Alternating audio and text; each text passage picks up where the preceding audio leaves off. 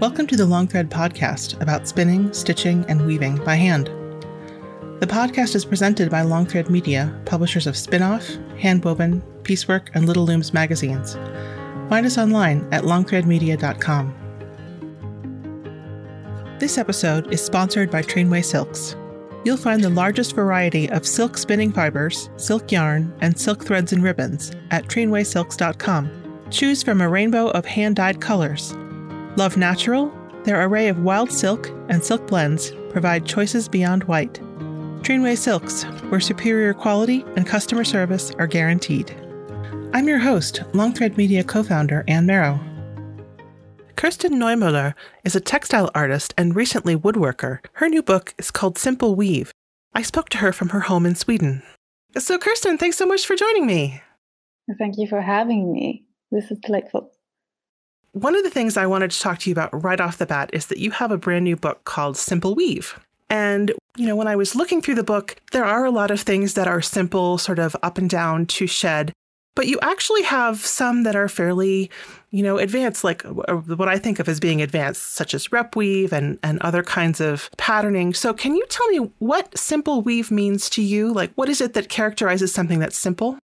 Great question. I love that you question the title of the book.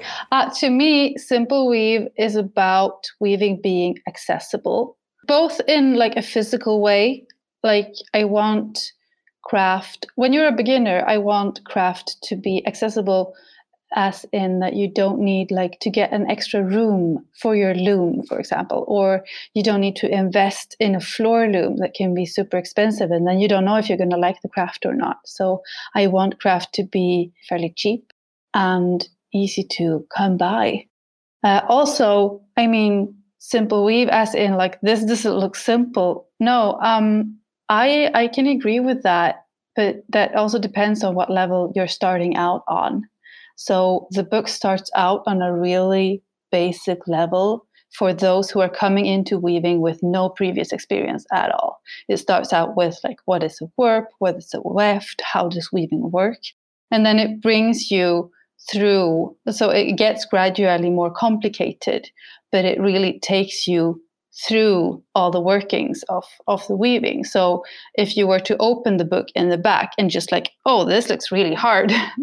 If you start reading it from the beginning and then you go through the book, when you end up in the tougher projects in the back, my intention is that they won't feel as complicated as when you're just looking at them with fresh eyes and you never wove before. But it's also really important to me when I write books that I don't write only for beginners, because for myself, I want to write for beginners. I also want to write for myself and my peers who are fairly advanced in different textile techniques. So I don't want to write just introductory books. I want to write books that have both introductions, but also high value for people who are already into weaving in this case. Well, and one of the things that I noticed is that even some of the earliest projects, there's a beauty in the simplicity, the aesthetic simplicity. You tend to work with either, natural colors and just blue, for example. So having a really cohesive but simple look to it means that no matter what level you're at, it's really appealing. Well, thank you. That's what I aim for. One of the things that I notice is that, and I have to confess, I'm cheating a little bit because I do follow you on Instagram. I tend to think of rigid heddle weaving as, a plastic heddle and something like an Ashford knitter's loom or a shacked cricket or a Kromsky harp, something that's sort of a wooden frame where you move the shed and it fits in sort of a slot. But the heddles you use are much simpler than that. And you actually create them yourself. Yeah. How did you come to make the tools yourself? Well, I started out, so I have a lot of experience in textile workings. I've studied it for many years and studied sewing clothes for many years. So I have a pretty broad range of skills when it comes to textile craft, but I had basically none when I started out working with wood. And that was in the spring of 2020. I was hiding from COVID in the countryside on my family's farm. And there happened to be a juniper bush that fell in a spring storm. And my father chopped it up for firewood.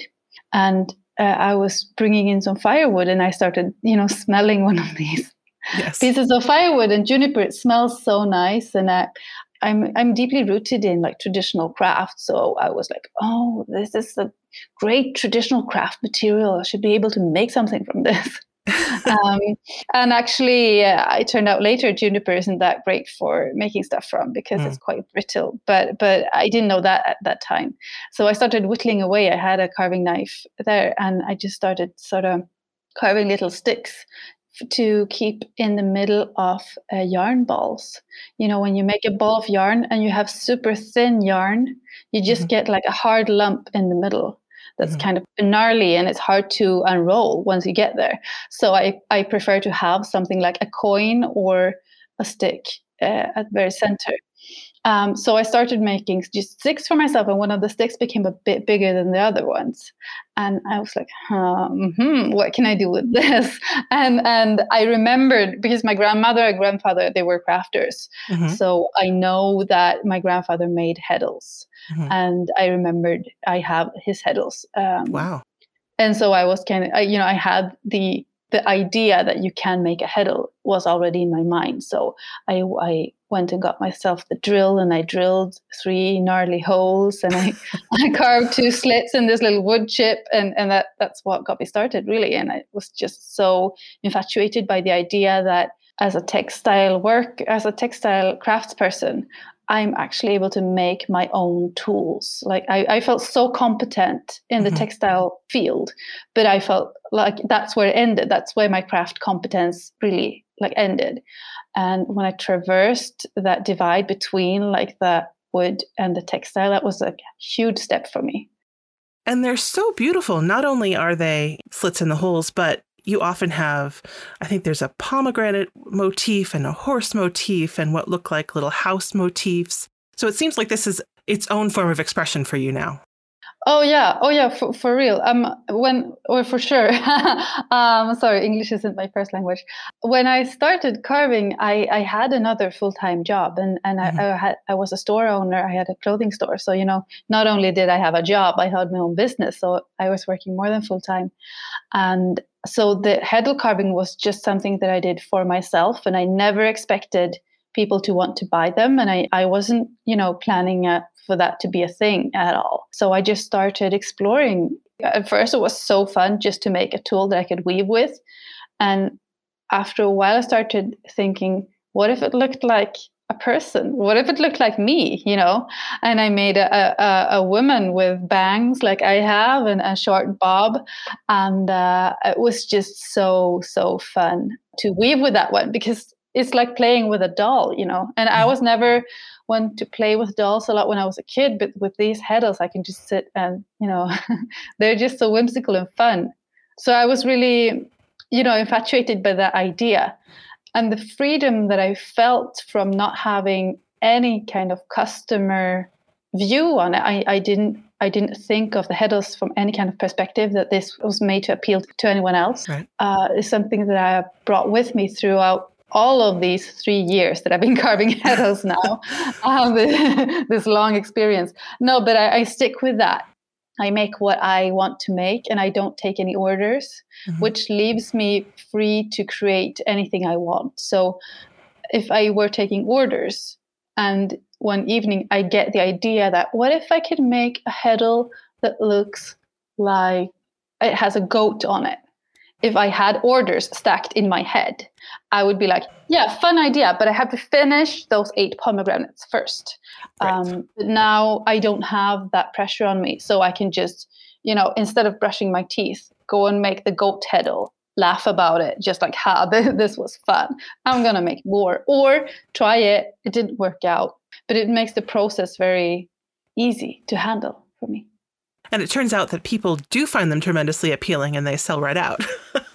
Yeah, it's still really wild for me, because I always tried to sell my textile crafts as a textile person, and I had to give that up because I was just ending up with discussing money with people and trying to convince people that my craft was worth anything, and it just made me sad. That's not how I want to spend my days. Sure, That's not what I want to be doing. So I kind of gave that up, and I thought, okay, the way that I can earn money from crafts is from selling books, like describe to people how they can do it themselves, and also to teach classes. So I was so surprised when people started asking me about the heddles, like, hey, can we buy them? Can we buy them? Can we buy them? I was like, what? No, I know you. You don't want to buy them. As soon as I start telling you the prices, you're not going to want to buy them. But people kept asking me. And then I said, okay, well, I did. Like, I put up 7 heddles for sale on Instagram, and they sold out within a day, and no one was asking. No one was haggling, And I called my mom and like, Mama, Mom, guess what happened? Yeah. Yeah. So. Now, and you mentioned writing books, and this is your 3rd book.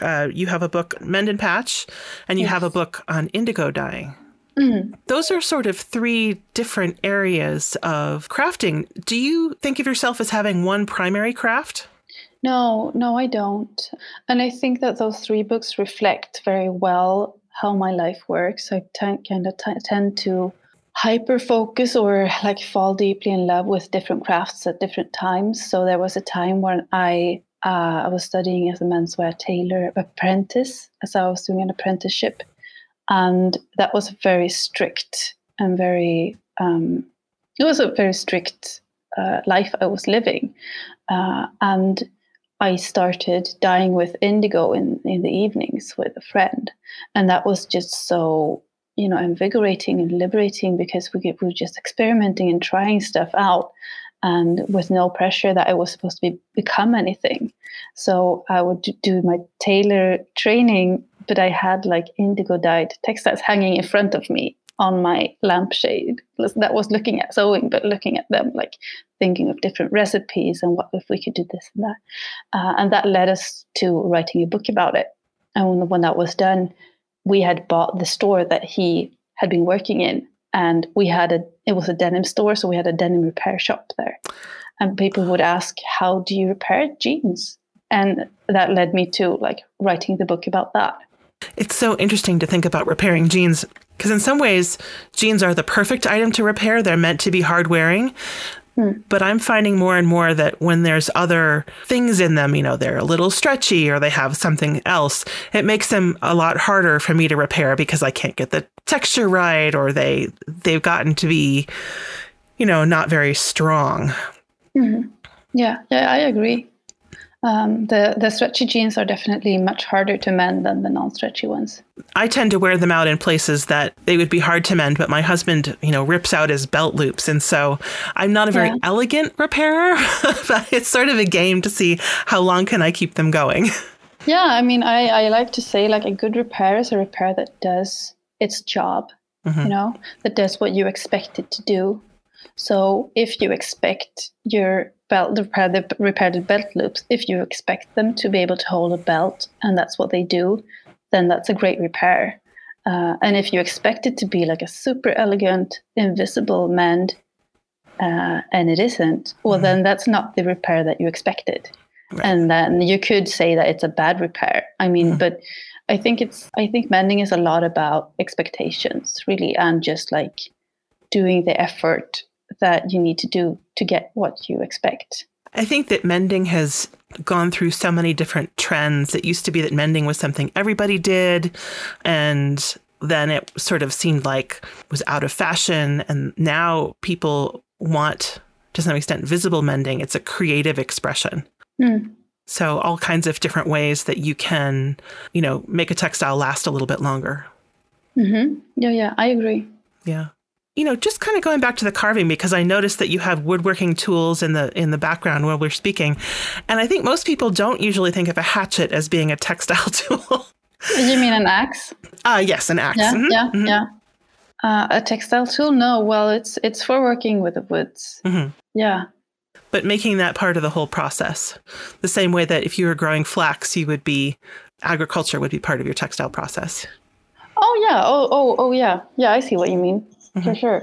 I mean, I always want to go back to the source. It makes me so happy if I can make my own tools. It makes me super happy if I know where the trees grew for my tools, if I don't have to buy the wood anywhere.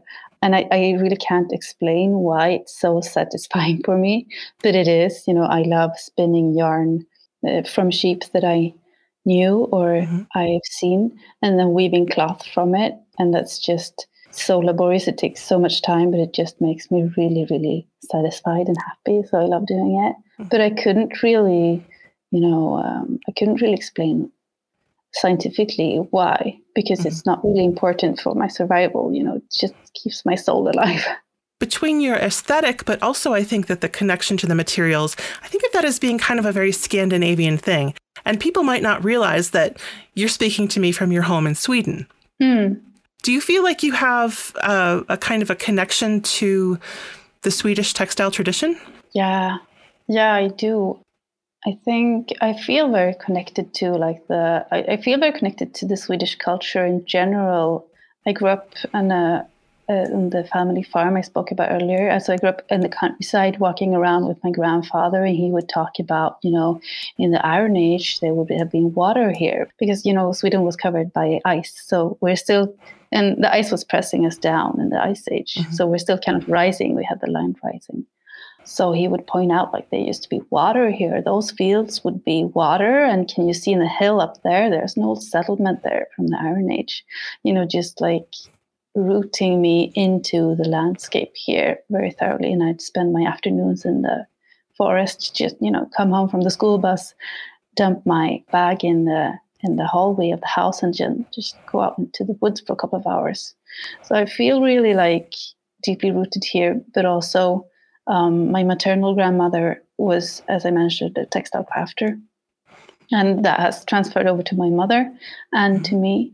So I feel like I grew up with a lot of traditional textile items, but also traditions just around me, as a natural part of life. And you mentioned that your grandfather carved heddles. Was he also a weaver? No, they had this very strict partition between them.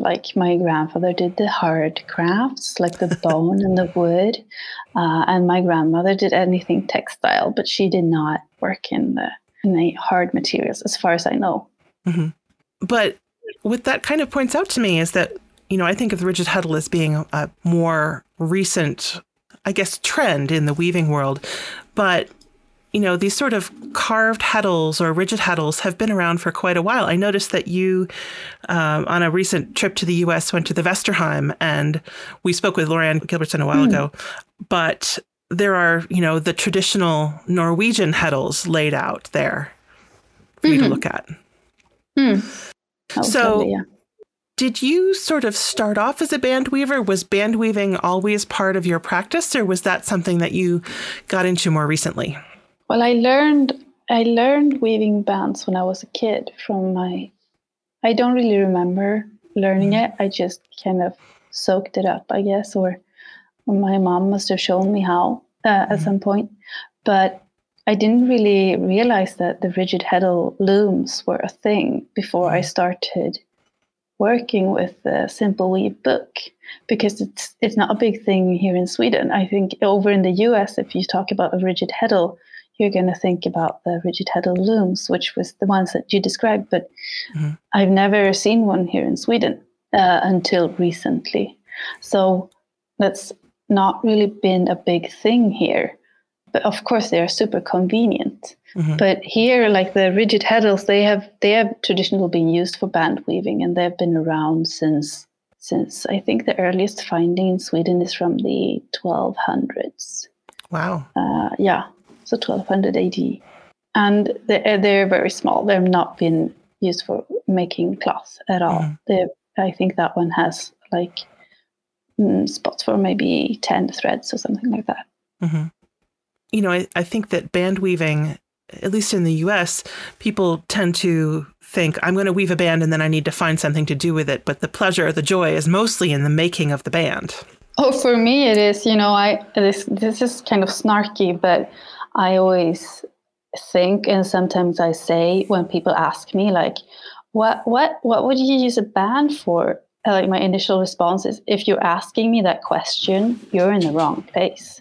Like, if this does not appeal to you and spark your imagination, why are you even talking to me? Because I'm not here to convince anyone. Actually, with all my crafts, I'm not here to convince anyone that mending is great. I'm not here to convince anyone that weaving is fun. If you don't think weaving is fun, go take a walk. Go do something else. I don't want to spend my time doing the missionary thing. Of course, I can give you some examples on what to weave with the bands if that's what you want. Well, I was just thinking that, before we had, for example, zippers, buttons, or Velcro, bands were everything. Oh, yeah. Yeah, especially before we had stainless steel, because before that, the buttons would have been made, if they were made from metal, they would rust when you wash the garments. And when you don't wash the garments very often, you need to soak them before. And you know what happens with steel that's not stainless? If you start soaking it, it's going to start rusting, and then it's going to leave stains on your garments. So it would be very inconvenient to have buttons made from like regular steel. So bands have been used a lot in like the pre-industrial clothing tradition. It's funny, you raise a really good point. Certainly, I think all of our listeners, all of our readers are interested in textile crafts for the richness and pleasure of the doing, as you say. And yet we do sort of have a feeling that it has to be useful, that it has to be justified. Yeah, I know what you mean. And at some point, I feel like that with indigo now, because I've spent many years exploring it just for the fun of it. And I feel like I've had my fill of it. So now it's like, if I'm going to dye with indigo, I do it because I need to dye something with indigo.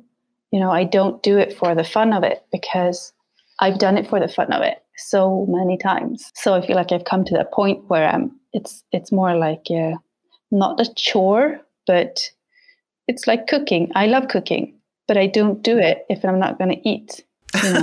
Yeah. I don't do it just because it's so fun, and then just keep the food and look at it. Yeah. Yeah. But I noticed that when you make heddles, you're still drawn to the color blue. Yeah. I used to be a goth kid. So I used to only wear black, and everything was only black. And it wasn't until I was like 24.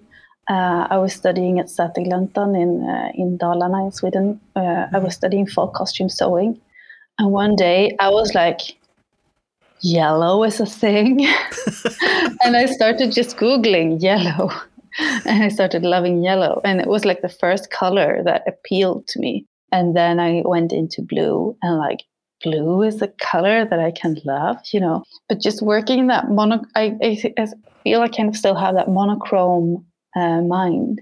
Like I don't feel very talented in combining colors with each other. I don't feel like I'm like, that is not my talent. It doesn't come easy for me. It's usually like a big struggle to find something to go with the blue.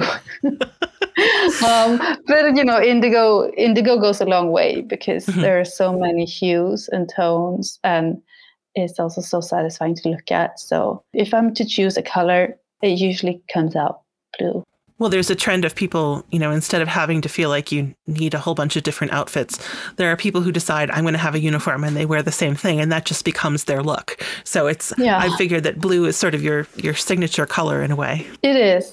But that also comes with, I had a denim store for 4 years. So I have a lot of jeans and a lot of other like denim or indigo related garments, because that's what we sold. And I don't really like to go shopping. So, shopping in your own store is super convenient, because you don't have to, you don't have to go searching for stuff in other stores.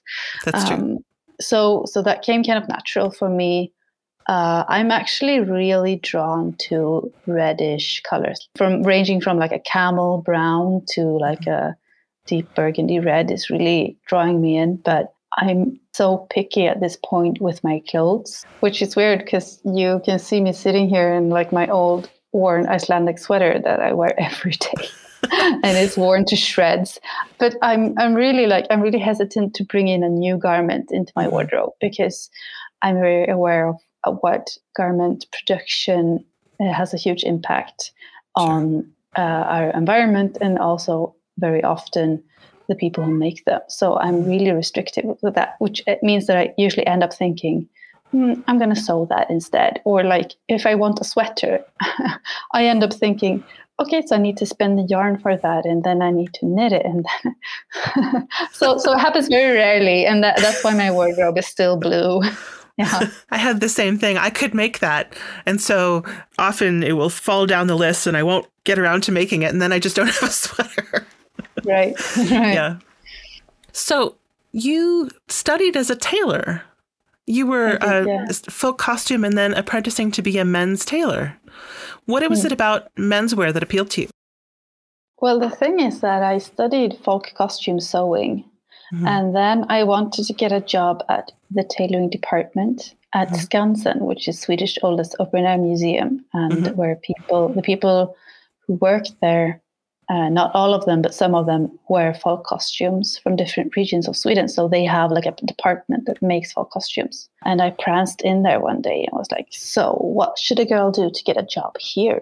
Does my degree from Sätergläntan matter to you? And they were like, no, you need to have an apprentice. You need to be like a journeyman tailor. And I said, well, okay. And then I found myself at the Royal Swedish Opera. I was working there like behind the scenes as a garment technician, it's called. I was basically keeping track of everyone's socks and making sure that their corsets were laced before they went out on stage. And then I went into their costume department and I said, so what should a girl do to get a job here then? Does it matter that I've been sewing since I was 14? They were like, no, you need to have the journeyman certificate. And at that point, I just started looking up so where can I get this? And so there are two ways to do it in Sweden. You can either attend a school and go in a class with 30 other people, or you can apply to be an apprentice at a tailoring shop. So that's what I did. So I sewed jackets, like menswear jackets, for 2 years there. And I haven't sewn a jacket since, but I got my papers. I never got a job at the tailoring studios though, because when I was finished with the certificate, the tailoring education, I bought the denim store instead. So it sort of led you in other directions. It did, yeah, it did, and I don't think it wasn't the menswear specifically that pulled me in. It was more the thing that what I realized I'd been sewing since I was a kid. And I'd always thought that was going to be my career. And I hit the point where the places I wanted to work, they all needed me to have this certain education. So just kind of went and got it. That's interesting that there's a certification in sewing. I don't think we have that here. I mean, I might be just that I haven't looked into it, but the idea that there's a journeyman certificate. I don't know if there's in the US. There definitely is in England. Like on Savile Row, people will be apprenticing and then getting some kind of degree and some kind of paper that means that they've done their years. And some people who have trained there will be working in the US, but I don't know if you have a national organization that gives out those. So, you have a background in sewing and we've talked about weaving, but, speaking of being close to your materials, I do see your spinning and work that you're doing with your hand spun yarn. Yeah. So how did you learn to spin? That was my grandma. There's a picture of me and my brother standing in her kitchen, and he's super chubby. I think I'm 5 and he's 4. And we're both spinning this gnarly, lumpy yarn, and we're super proud, on our drop spindles. And it was just a matter of us being, my parents would leave us with grandma for a weekend or for a week in the summer, and she would just entertain us in the ways the best she could. The things that she loved, she shared with us. And it could be crochet or it could be folding paper airplanes. We just covered her house in paper airplanes one summer, or spinning. And you're currently weaving and knitting with your hand spun. Is that right? I don't knit a lot. I think I imagine myself to knit sometimes, and I do know how to, but I never really learned how to read a pattern. So if I knit, I just kind of make it up as I go, and then pull it apart and then frog it and knit again. But I do enjoy spinning and weaving with my handspun a lot. Yeah. There's something about the character of handspun, although I say that and I think I've only ever woven 2 or 3 things with my handspun. Mm. Do you use that on with your bands, or is it more for your wider cloth? I love weaving bands with my handspun because I spin, but that's the thing that I can't really go on my social media and be like, hey, I recommend you do this. Start spinning at the age of 5. Then get right on that. Practice for 30 years. And now, because I spin a really thin, how should I say, tightly spun yarn, a 2-ply, that I dye in different plant colors and weave with. And it looks like it's a thin linen yarn, like structure-wise, but it just reflects the light in a totally different way. Like the wool catches the light in such a lovely way that can never be replicated by linen or cotton, because they're totally different fibers. So I just really love that. And when I weave bands for myself, I usually will weave in handspun yarn, but I also really love getting a whole fleece from sheep and then spinning it into yarn and then weaving a cloth of it, and then I just stack it on the shelf. I've never really had the idea that this is going to become this garment, but I'm still in that the love phase of that part of crafts. I'm still in love with the idea of spinning yarn and then weaving with it.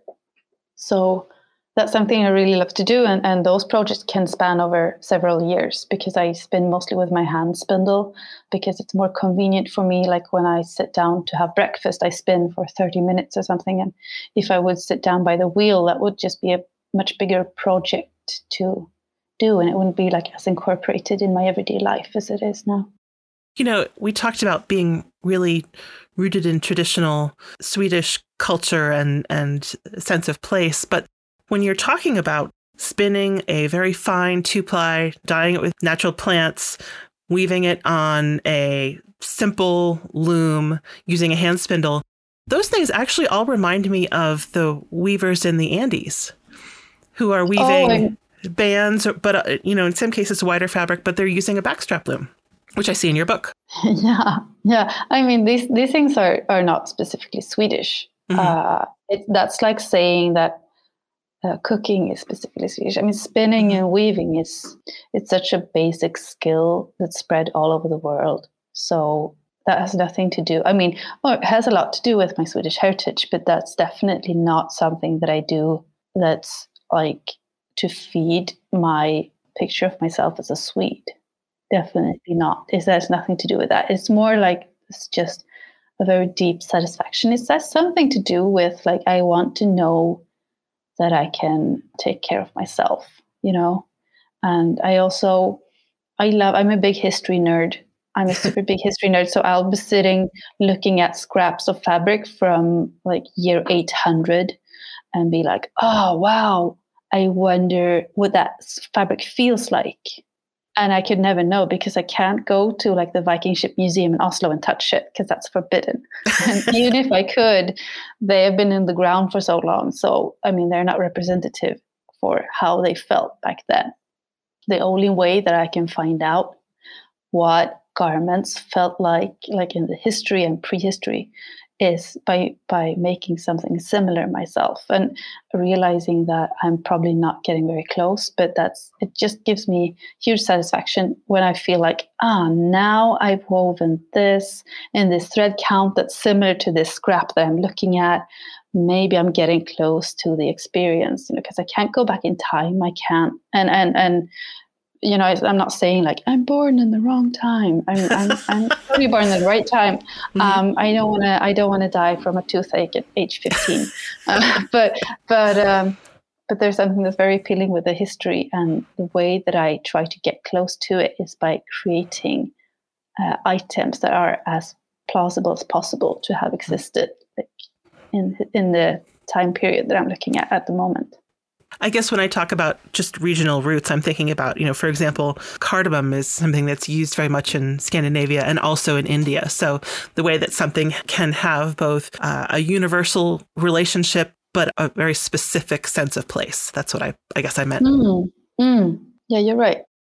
So you've sort of written 3 books about these things that you've done, for example, a deep dive on, you said. So is creating a new book something that's sort of part of your process now? Or is it just sort of, I've done a bunch of work on this subject and I think I'll document it now? Well, now, so I sold the denim store that I had. I sold it 2 years ago to the guy who I was running it with. We were in a relationship, and when we weren't anymore, it made sense not to be running a store together.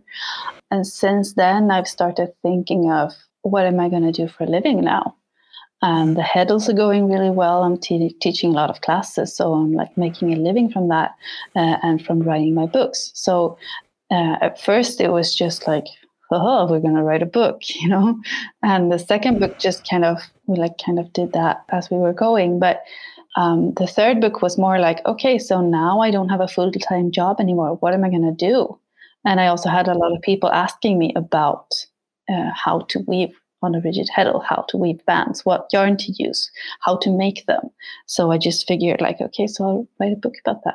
I'm planning for more of a life where I write books as an income stream, you know, maybe writing books together with other people. I'm looking at writing a book, which I can't talk about a lot, but that won't actually be focusing on my craft. I'll have more of a journalist's role in that. Writing a book for a person who is not fluent in Swedish. So he has a really strong craft and a lot to say, but he doesn't have the language really. So I can team up with him and be like the author of that. And it's really interesting just to see where life takes me at this point, because I could never have known, I could never have imagined that I would be making a living from my heddles when I started out. You know, I could never have fathomed that. So when I decided to go with it and see where it took me, I just had to let go of some control and let go, because I'm a planner. You know, I'm really like, I want to know what's going to happen, and I want to have a plan B. I want to have a plan C. You know, I'm really not like a go with the flow person. So, but now I have to kind of give myself that chance to see where it leads me.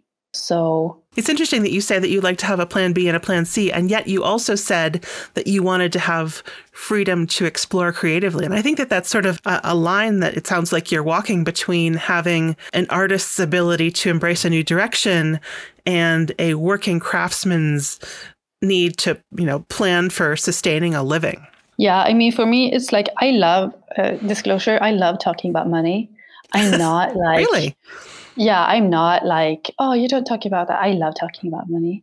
And what was really important to me is to say that I'm able to live this lifestyle because I sold a denim store. I had a denim store and I sold half of it, which meant that I had a big buffer. Or is that a word in English? Yes, absolutely. I have a big plan B.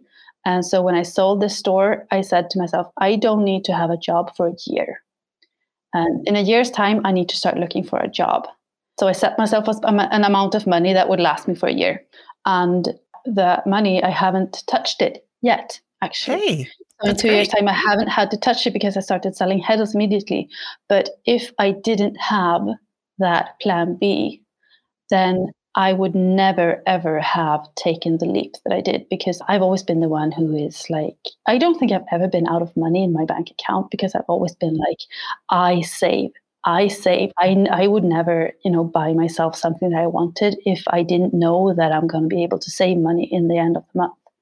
So that's really important to me. And it can seem like I'm just floating around here in my studio carving. But of course, what you don't see is those 4 years of running the denim store, working way much more than full time with that, and then selling that company to my ex, and then having that security, which is just like, okay, so if this collapses, I have a plan B. If plan B collapses, I have a plan C. And if I didn't have those, I would be doing anything else right now. You know, I would be cleaning hotel rooms for sure, just because I hate the feeling that I might not be able to sustain myself. That's like the scariest thing for me. I think that's the best advertisement I've ever heard for being a saver, is the freedom that it gives you. I had a friend once who said that money had a great deal of energy, and that sometimes if you released it, it would lead to good things, but you wanted to have that sort of energy to be able to work with. Well, it's true. I had a teacher who said she gave a friend of mine the advice that live as if you have money and you will get money. And that is true as well. I mean, if I weren't free to be creative, because I have that security now, I wanna say again, I haven't had to touch that money from the business that I sold, because I started selling heddles. I started giving classes as soon as or almost as soon as I sold the store. But if I didn't know that I was free, I wouldn't be making heddles. If I needed to make a heddle to pay my next bill, I would just freeze up. Yeah, I definitely agree with that as well. Just having the security is really important. I think, though, that it does point out that you can have different relationships with art and craft, because in my world, craft is something that you tend to spend money on instead of deriving money from. I mean, certainly our teachers and authors, that's their living. But for a lot of us who, immerse ourselves in making things by hand, that's what we work to be able to do. Well, and I always, I moved away from home when I was 16. And had my own budget then. And my budget was, the translation krona to dollar isn't perfect, but I had about $100 per month to go around when my rent was paid. So growing up in that situation has made me really scrappy. And I really hesitate to buy stuff for my crafts. And you'll see that in my books as well. It's very rarely like, for the weaving book, it's like you can go and buy wood, but this is how you find it for free. You would need a knife, but you don't need a big arsenal of different specific tools. You don't need like a wood carving studio. You can do this by your kitchen table, because that's how I craft. And that's kind of how I'm comfortable crafting, even if now I can buy super expensive cashmere yarn if I wanted to.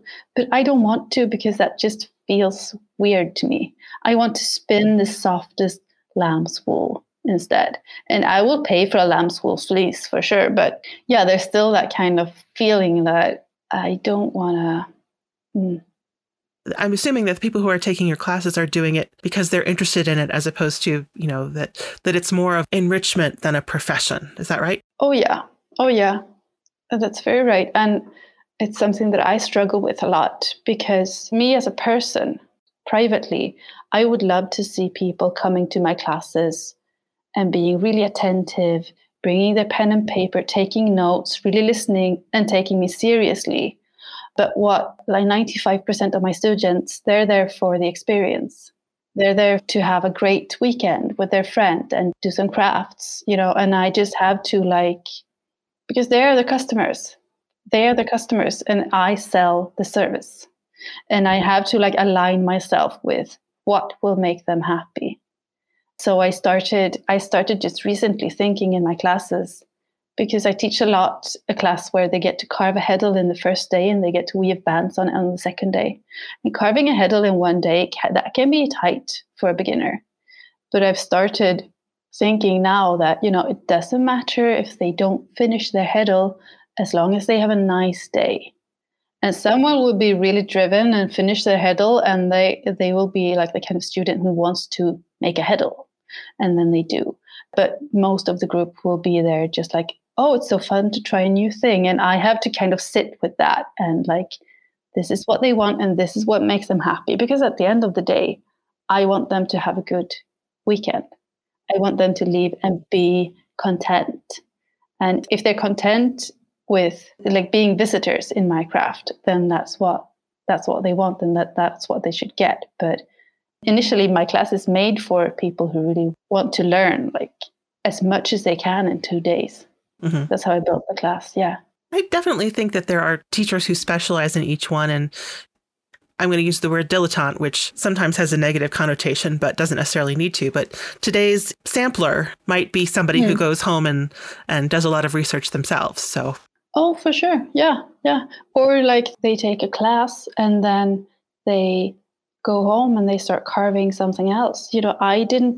The year that I started carving heddles, I thought I wanted to carve spoons. So I put up a carving knife, the kind of bent hook knife, on my wish list. and I got them for Christmas, but I got a left-handed spoon knife. So I never tried it out because if you're a righty and you use a left-handed spoon knife, there's a high risk of cutting yourself, and I didn't really know how to use it as well. So I just didn't try it, and I ended up making heddles instead, which lucky coincidence. So there's always that you never know what you start up in someone.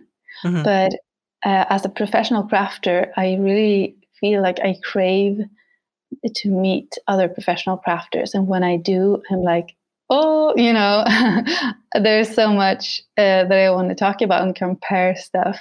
But most of the people that I meet in my classes are the beginner carvers, the people who just want the experience. And that has to be fine.